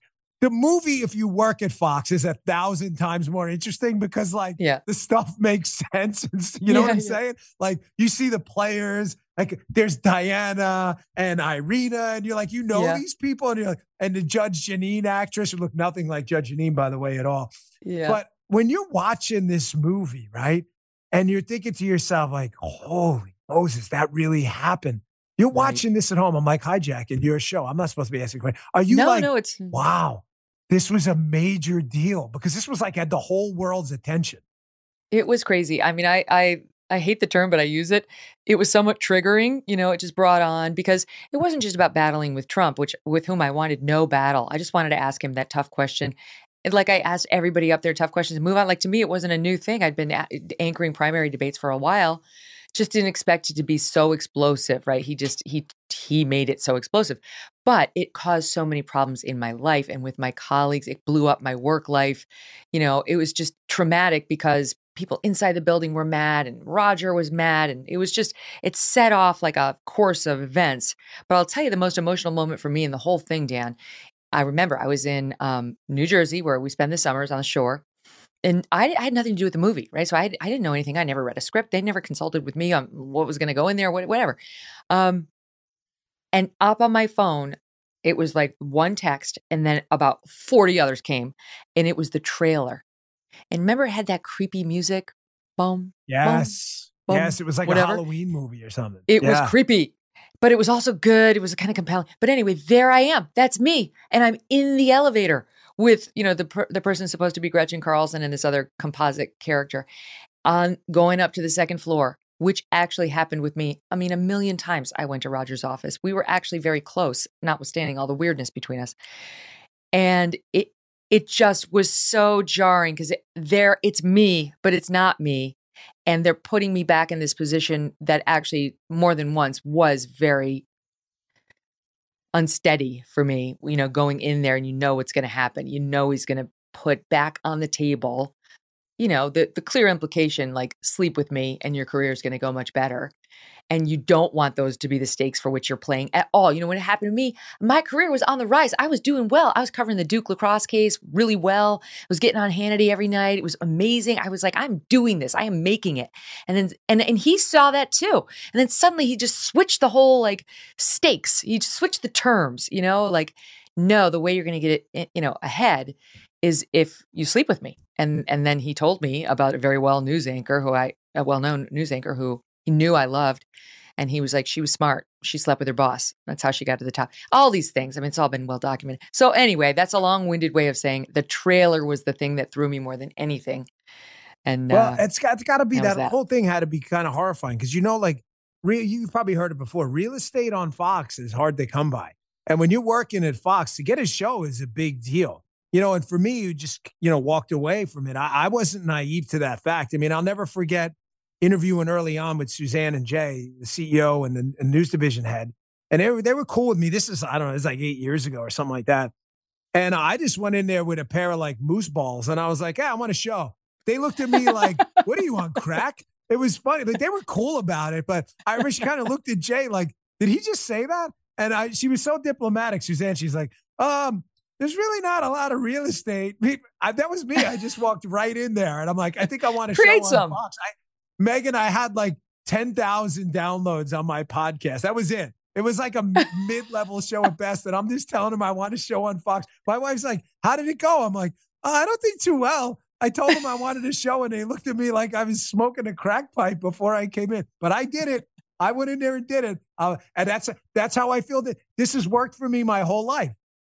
When I started filling in for Hannity on the radio, my biggest break ever, I had done one radio guest host job at a local station in Baltimore, WCBM, and it was horrible. I knew nothing about radio at all. I just went in there and riffed for 3 hours on a morning show. I call up Linda, his producer, one day. I'm listening to Neil Bortz, guest host on the radio. I'm in my basement lifting weights. It's like 12 years ago. I said, Linda, can I guest host for Sean? My wife's like, what, are you crazy? You can't ask that. This guy's got 700 radio stations. She's like, can he come up next Thursday? I'm like, this life is great. It's done. Ask nothing, get nothing, right? So, right. I mean, I reached out to you, did I not? I reached out on Twitter. I said, Megyn Kelly, I'd like to come on your show. I think you're great. I want to do my first interview. And here we are. Oh, you know what? But you got it. Like, in order to make it in competitive businesses, you've got to find a way of asking for what you want. For me and Roger was actually, just going back to that whole thing, he was giving me opportunities, like, and I was taking them and doing the most with them. So that was like, there is this moment where, you get like the switch in your head where, and me, Dan, I'm not a feminist. I'm not one of these like, that patriarchy fucking sucks. That's not at all what I'm talking about. Just like talking about that moment where you think you're getting ahead, you think you're doing well, and like your elbow grease is earning you kudos. And then like the switch flips where you're like, oh wait, this guy just wants to sleep with me. Shit. Fuck. That's how it is. Like, God damn. Well, and the thing then you try to navigate through it and get back on path. You're so talented. Like the French have that whole, the je ne sais quoi, right? If we knew what it was, we would bottle it and sell it. But you're right. Like when you're in that business, you feel the big mo is a thing in politics, momentum. It's real. You can feel it. I mean, yeah, you can't touch it, but momentum when you see it. It happened after the Twinkies, Alvin Bragg, arrested Trump or tried to. Yeah. The momentum, you can feel it. Like the campaign just changed altogether. But it's the same way in the news business. You're not something till you're something, and then you're something. And like something just happened. It's not Twitter tweeting about you more. It's not an article. It's just this thing you feel. And then to have someone like, right. And right, exactly. And then to have someone like try to just rip it from you or even worse, make you question yourself where you're like, wait, did that happen because of this or because that's got to be the worst part, because you're like, wait, everybody knew you were like the next thing. Everyone could feel it. It's like with Tucker. He was doing Fox and Friends weekend, right? And then all of a sudden he's doing what? Like the 7 o'clock show and then like the 9 o'clock show. And then he's doing 4 million people a night at 8 after O'Reilly leaves. Like everybody just knew it. But to have someone question that, and the worst part is to get you in your head thinking, is that what it was? But in your case, everybody knew you were, everybody knew you were talented. Nobody at Fox ever questioned that. If whether, friend or foe, everybody knew you were the real deal. Well, thank you. I mean, it was a very tricky situation where you got to get the plane back on course where it's like, wait, we're not going to go there, but we are going to judge each other on, our performance. And we did, we managed it. We got through it and, we had a great relationship until You were a the tough whole thing came interviewer, up with though. Gretchen. Yeah. I want was always everybody to tough. watch the video of me interviewing with Megan because I was kind of like a new Jack back then. And she was Megan Kelly, like rocking it at 9:00. And I come on, I'm still a little timid up at Fox. And Stop it right now. So yeah, Moose this is balls. I told the story on my show the other day, so everybody knows it. And it's about my book, my first book. So I tell your producers, I'm like, just do me a favor. Just don't ask any questions about Obama personally, because back then I just didn't want to get into it. And the first question is like, hey, how's Obama personally? And I'm like, you got to go back, folks, and watch it's on I think it's on Rumble or ScrewTube somewhere. Go watch it. And you'll see after that question, I'm like a deer in headlights because I'm so... It wasn't your fault. I'm sure they didn't tell you, but no, I like, wouldn't have done it if you'd asked that. No, I know you wouldn't. I know you would not. I know when you I know you wouldn't have done it, but the whole train ride home, because I took the train up for you. That's how much I never take the train up from Maryland. I always do remotes. I'm like, Megan Kelly, I'm getting my ass up there. And the first question, how's Obama? Or some question like that. And watch the rest of the interview. You know me now. Like, I'm never a deer in headlights. It's the only interview I ever did that I just sucked so bad because I was so caught off guard. So now you see, we rescued the whole thing. This is one of the best interviews I've ever done with you. So this is great. So fun. It's so fun talking to you. Yes, no, it generally, it's certainly on somebody like you was saying something like that, I would always accede to your wishes. It's only when the politicians say, I don't want to talk about this, right? And I say, oh no, we don't make any promises. Not on my show. If that's the way you operate, don't come on because it's no holds barred. All right, stand by. One more break and back with Dan Bongino. I'm having a great time. I hope the audience is too. The Megyn Kelly Show is supported by Grand Canyon University. Founded in 1949, GCU is a private Christian university that's dedicated to delivering an affordable and transformative higher education. Their vibrant campus is located in beautiful Phoenix, Arizona, and according to niche.com, ranked a top 25 best campus in the USA. As of June 2023, GCU offers 330 academic programs with over 270 of them online, allowing you the freedom to earn your degree on your time from wherever you are. At GCU, your degree, whether it's a bachelor's, master's, or doctorate, integrates the free market system and a welcoming Christian worldview. Learn more about GCU's programs, competitive tuition rates, and scholarship offers from your university counselor. They're part of the supportive graduation team that takes a personalized approach to helping you achieve your academic goals, walking alongside you every step of the way. Find your purpose at Grand Canyon University. Private, Christian, affordable. For more info or to enroll, visit gcu.edu.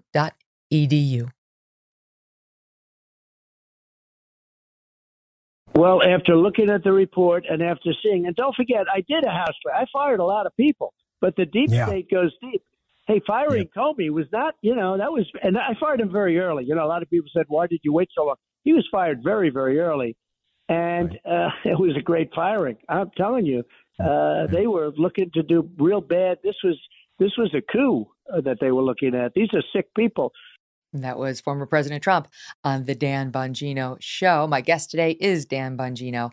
So, Dan, Trump came on your show to talk about the Durham report, which is being almost universally ignored. It's a true travesty that it's being ignored, and it's genuinely infuriating. To me, as a newswoman, who I openly admit I'm more right-leaning and more likely to support any Republican than I am Joe Biden. I still can cover Trump fairly. I can see what his flaws are. I can do it. But this is absolutely disgusting. And I have to say, I know Trump's prone to rhetoric, but that word coup is applicable. It actually is applicable. He didn't say violent coup. Yeah, he said coup, which is an unauthorized, illegal, illicit overthrow of a governing body. How does that not apply? It tautologically applies. I mean, again, the lefties, I disregarded. They threw that out. I saw media, left-wing organization go after him for that. But, you say it from a journalist perspective, and I believe you, that this does matter to you. I absolutely believe you. But think about it from my perspective for a moment.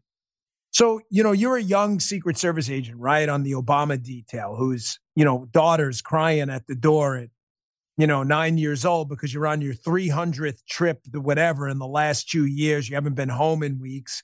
and you have to hide the suitcase in the garage so your daughter doesn't see the cab and the suitcase going out. And you've done that for a Democrat president, not only a Democrat president, but a Democrat president you're absolutely convinced really hates the constitutional republic as it's constructed. But not only do you do your job, you do it well because it matters. And I swore an oath, and we're not some third world republic. And then as the thing about the Secret Service is we have two jobs. We're, protection agents, but we're also federal investigators. I have never once in my life went to my boss and said, hey, we should or shouldn't arrest this guy because he's a Democrat or a Republican. So we're doing all this. And then I'm reading this report. And I think the most damning piece of the report, Margot Cleveland wrote about this in the Federalist the other day. Margot Cleveland wrote, the most damning part is the fact that Durham says, we don't need new rules. We don't need new rules. We need the FBI to act with integrity. That's a short, think about what he's saying there. You have the most powerful federal law enforcement body practically anywhere in the world with a commission book, a badge, and a gun to take your life, your freedom, and your property. And a special prosecutor with no dog in the fight, who no one's questioned his bona fides before, is saying they've got an integrity problem?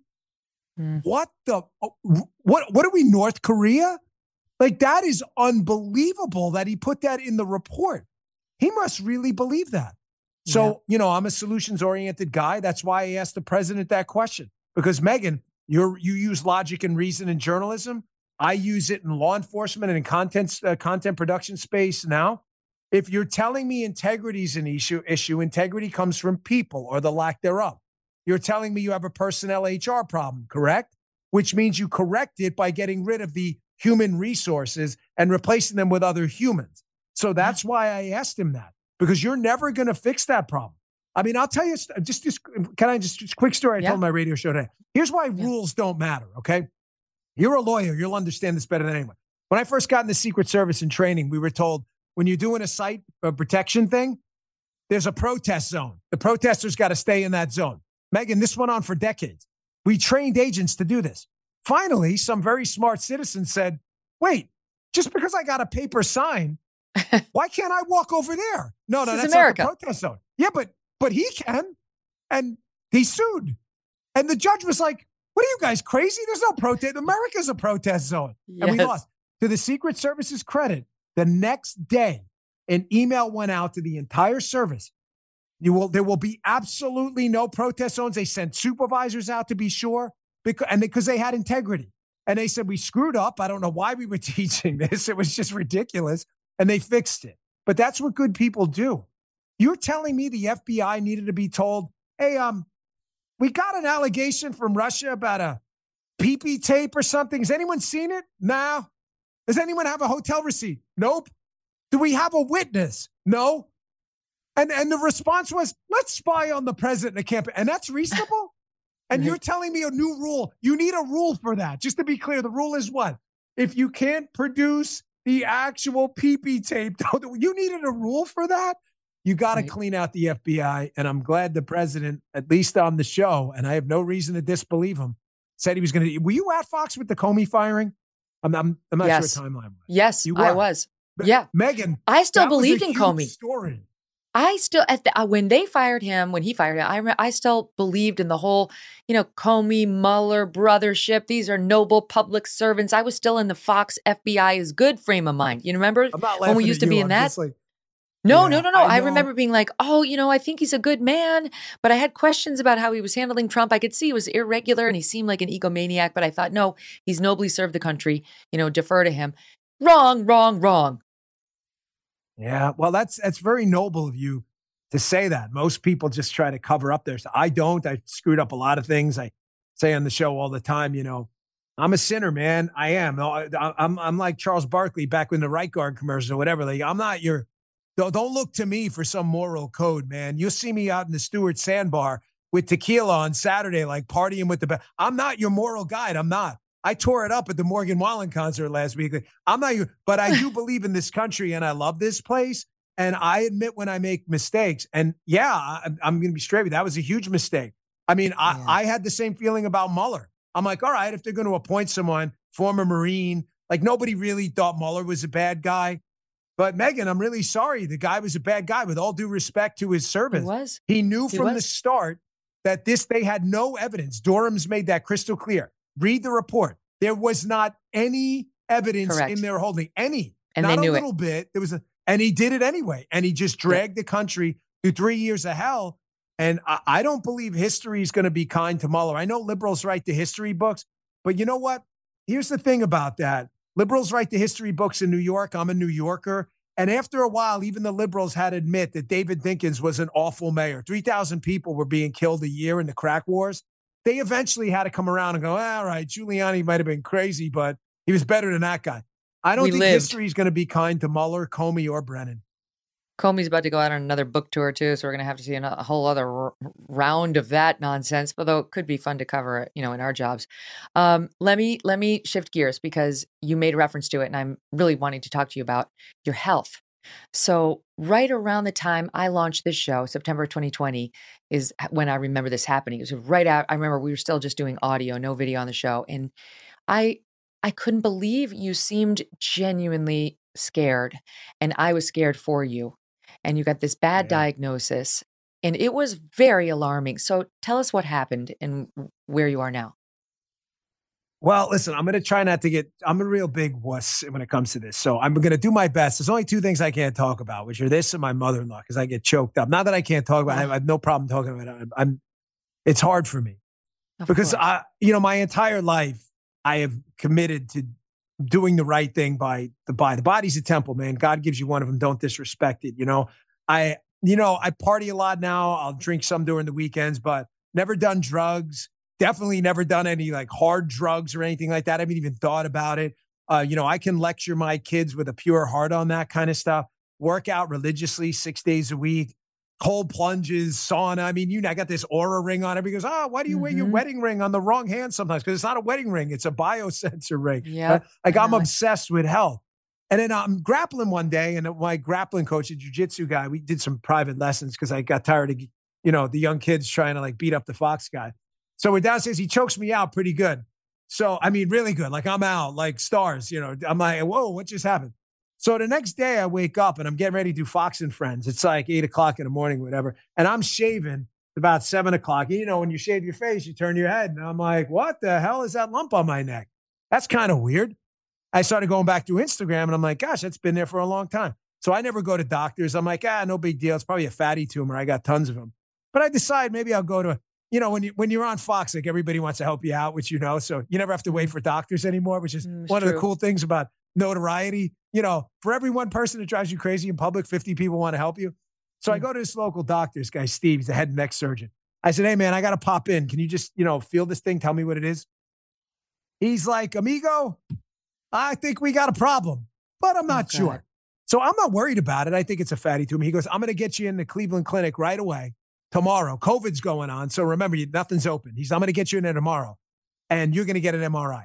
So the MRI, the oncologist, the radiation oncologist is a Fox guy too. This guy, Todd. He's like, don't even worry. I don't have to read it. I'll go there in live time. I'm like, okay, great. Meets me there. I go in the machine. They roll you in the MRI. Big sound. I'm in there 20 minutes, whatever. I come out and my head's in a cage because I can't move because they're looking at my neck. And I look up at Todd and I said to him, this is where I get all turned up. I every time because it's just such a life-changing moment. I say to him, I said, Doc, it's a fatty tumor, right? And he says, you need to get dressed and come inside. And I'm like, what the fuck? Like, what do you mean? So I go inside and there's a little room and he's reading it live. So I don't have to wait, and he's like, a fatty tumor would be gray or white. He says, that's your neck. And I said, well, that's pitch black. And he's like, yeah, it is. I said, what is that? He said, I don't know what it is. I can tell you what it isn't. It isn't a fatty tumor. And I don't know, man. I just lost it. I went out and I got to go. I just had to go. And I walked outside and I got my wife on the phone. I'm in my truck outside. And I said, I have a tumor in my neck. She's like, a fatty tumor, right? I said, no, it's not. It's not a fatty tumor. And I don't think I was devastated. I mean, I couldn't believe it. And, I went up and had it removed. It turned out to be a 7-centimeter cancerous lymphoma tumor in my neck, which is a huge, enormous tumor. And I mean, I write this whole story in my next book. I mean, it's a long chapter, but I think it's the best one because writing it brought back all these memories. The gift But that's of failure. a hard thing. Yeah. Oh, thank you. Yeah. And then it didn't, Megan, it didn't really hit me, any of it, because God forbid this happens to anyone. If it happens, I pray it doesn't happen to anyone listening, because it's such a life-changing moment. But it comes at you so fast that, the day before, Megyn Kelly's worried about her interview tomorrow. And then the next day, like, you know how this is, right? You're like, oh my God, am I going to be alive next year? So I'm coming back. Sean Hannity, by the way, helped me out. Sean, if you're watching the show, if someone sends this clip to you, I can't. I probably wouldn't be alive without Sean. I'm not even kidding. Oh wow. Sean called probably every doctor in the tri-state. He's incredibly generous.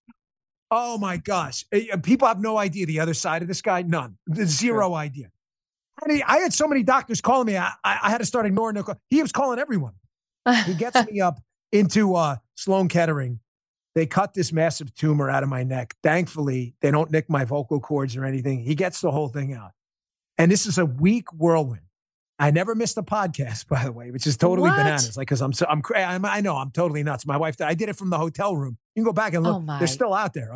So I'm coming back on the plane. And you know the look in public, you're famous, right? You know the look when they recognize you, but they don't want to say, the look, right? They give you the nod, So I'm getting on the plane. And this guy, we're flying back to Maryland, and this guy next to me to the right gives me the look, the Fox look, like, hey, brother. And so he knows when he doesn't say anything. And about halfway through the flight, I start reading about lymphoma, and it says 80% of people with lymphoma will live more than 5 years. Now, if you got cancer, you're probably like, wow, those are great odds, 80%, right? That's not how I read it. I read it as 20% of people are dead in 5 years. And it hit me for the first time, like, holy shit, I could be dead in 5 years.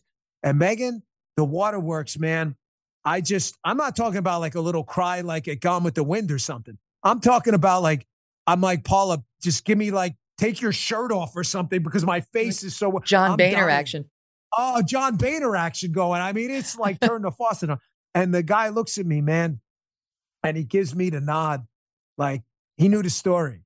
And he said, I got you. So I thanked that dude in the book. I never met him. He didn't even say anything, but I just thought about the weirdest things going home. It struck me for the first time that I could die. Like, I just thought I was like immortal. I know that's dumb. We all have an expiration date, but I don't want to know what it is.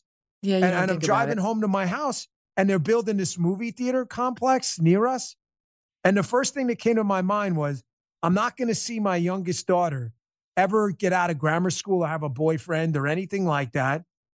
And I'm not going to, this is like so weird when you think you're going to, the stupid stuff that comes to mind. Like, that's like the most serious thing ever, right? Your daughter. And then it occurred to me next, wow, I'll never see what that movie's going to look like, a movie theater. Like, this is the crazy shit that goes through your head. And it changed my life. So, people ask me now, they say, hey, you're pretty cavalier. You do your own thing on the radio. You got these beefs, all these people. It's because, pardon the language, I give zero fucks. I really don't. I don't care what you say to me. I'm living my life. I'm doing what I think is right. If I fuck it up and it's wrong, I'll fix it. And that's fine. But I'm not taking advice from some dumbass at some company. Oh, you need to say this or be diplomatic about that. I don't need to be diplomatic about shit. I got through that. And let me tell you, my life has never been the same since. Seize the day, man, because you have no idea how many you have left. When you come out of that MRI machine, and God forbid someone tells you what that guy told me, you don't give a shit about your guest tomorrow on your podcast. You care about your kids, your life, your dog, your husband, and everything else. And that changes everything for you. Dan, clean bill of health now? Yeah, the chemo, unfortunately, is really bad. I had ABVD chemo, and it rips up your heart pretty good. So my heart was never the same. I mean, my HRV score was a heart thing, whatever, but I follow all this stuff. I mean, I went from the higher numbers, the better. I went from like a 60 and a 70. I did CrossFit type stuff. It's like a 12 or a 15 now. So your heart, you're always at risk. And then I've had so many scans, you actually run a risk of getting cancer from the scans. So now I'm at that point in my life. I've been 2 years clean in remission now with this, where you have to start making like devil's bargains. Do you get a scan that could actually give you cancer, or, do you chance it and just hope you'll live? But I'll tell you what, Megan. You see, now you're such a great, my producer Guy's like, gosh, she's so freaking good at this. You're very talented. Now you're giving me the credit. You're doing all the work. No. You got to pull it out of people. I don't worry about it. I don't worry about it anymore. I don't. And I don't say that with some faux bravado and not chest puffing with you. I don't need to do that. I don't. But you're living the life you want to live. Yeah, I'm living the life I want to live. And everything. I believe in my Lord and Savior, Jesus Christ. And if his mission for me is over soon, then you know what? It's over, man. And I went out and I did it like Frankie Sinatra, man. I did it my way. And that was it. And I'm good with that. Dan, I have a feeling you're going to be with us for a long, long time. And I, for one, am so grateful. You've always been a dear friend. You're a great, great newsman, commentator, pundit, activist. Thank you for your service to our country. And thank you for continuing that service. That's what you're doing every day. You're continuing that service. Love you. Love to your family. Wait, before we go, I just want to say on the record, that is the most enjoyable interview I have ever done. In podcast, TV, news, radio, written, print, skywriting. Unbelievable job. That was a lot of fun. So thanks for having me. Thank you. Thank you so much. See you soon. Oh, my gosh. It was amazing. That was so great. I'm going to have to sit with that one for a while. It's so good to see him again, be able to talk to him. Very frustrating. We couldn't talk when he was at Fox. They have the weird rules. So this is the beginning of something new and fun now that he's a free man. And speaking of free men, on Monday, we have another first-time guest who is another huge new media voice, and that is Charlie Kirk. First time on the program. I've been on his show. He's never been on mine, but he will appear on Monday. We're looking forward to that. In the meantime, have a great weekend. Thanks for listening to The Megyn Kelly Show. No BS, no agenda, and no fear.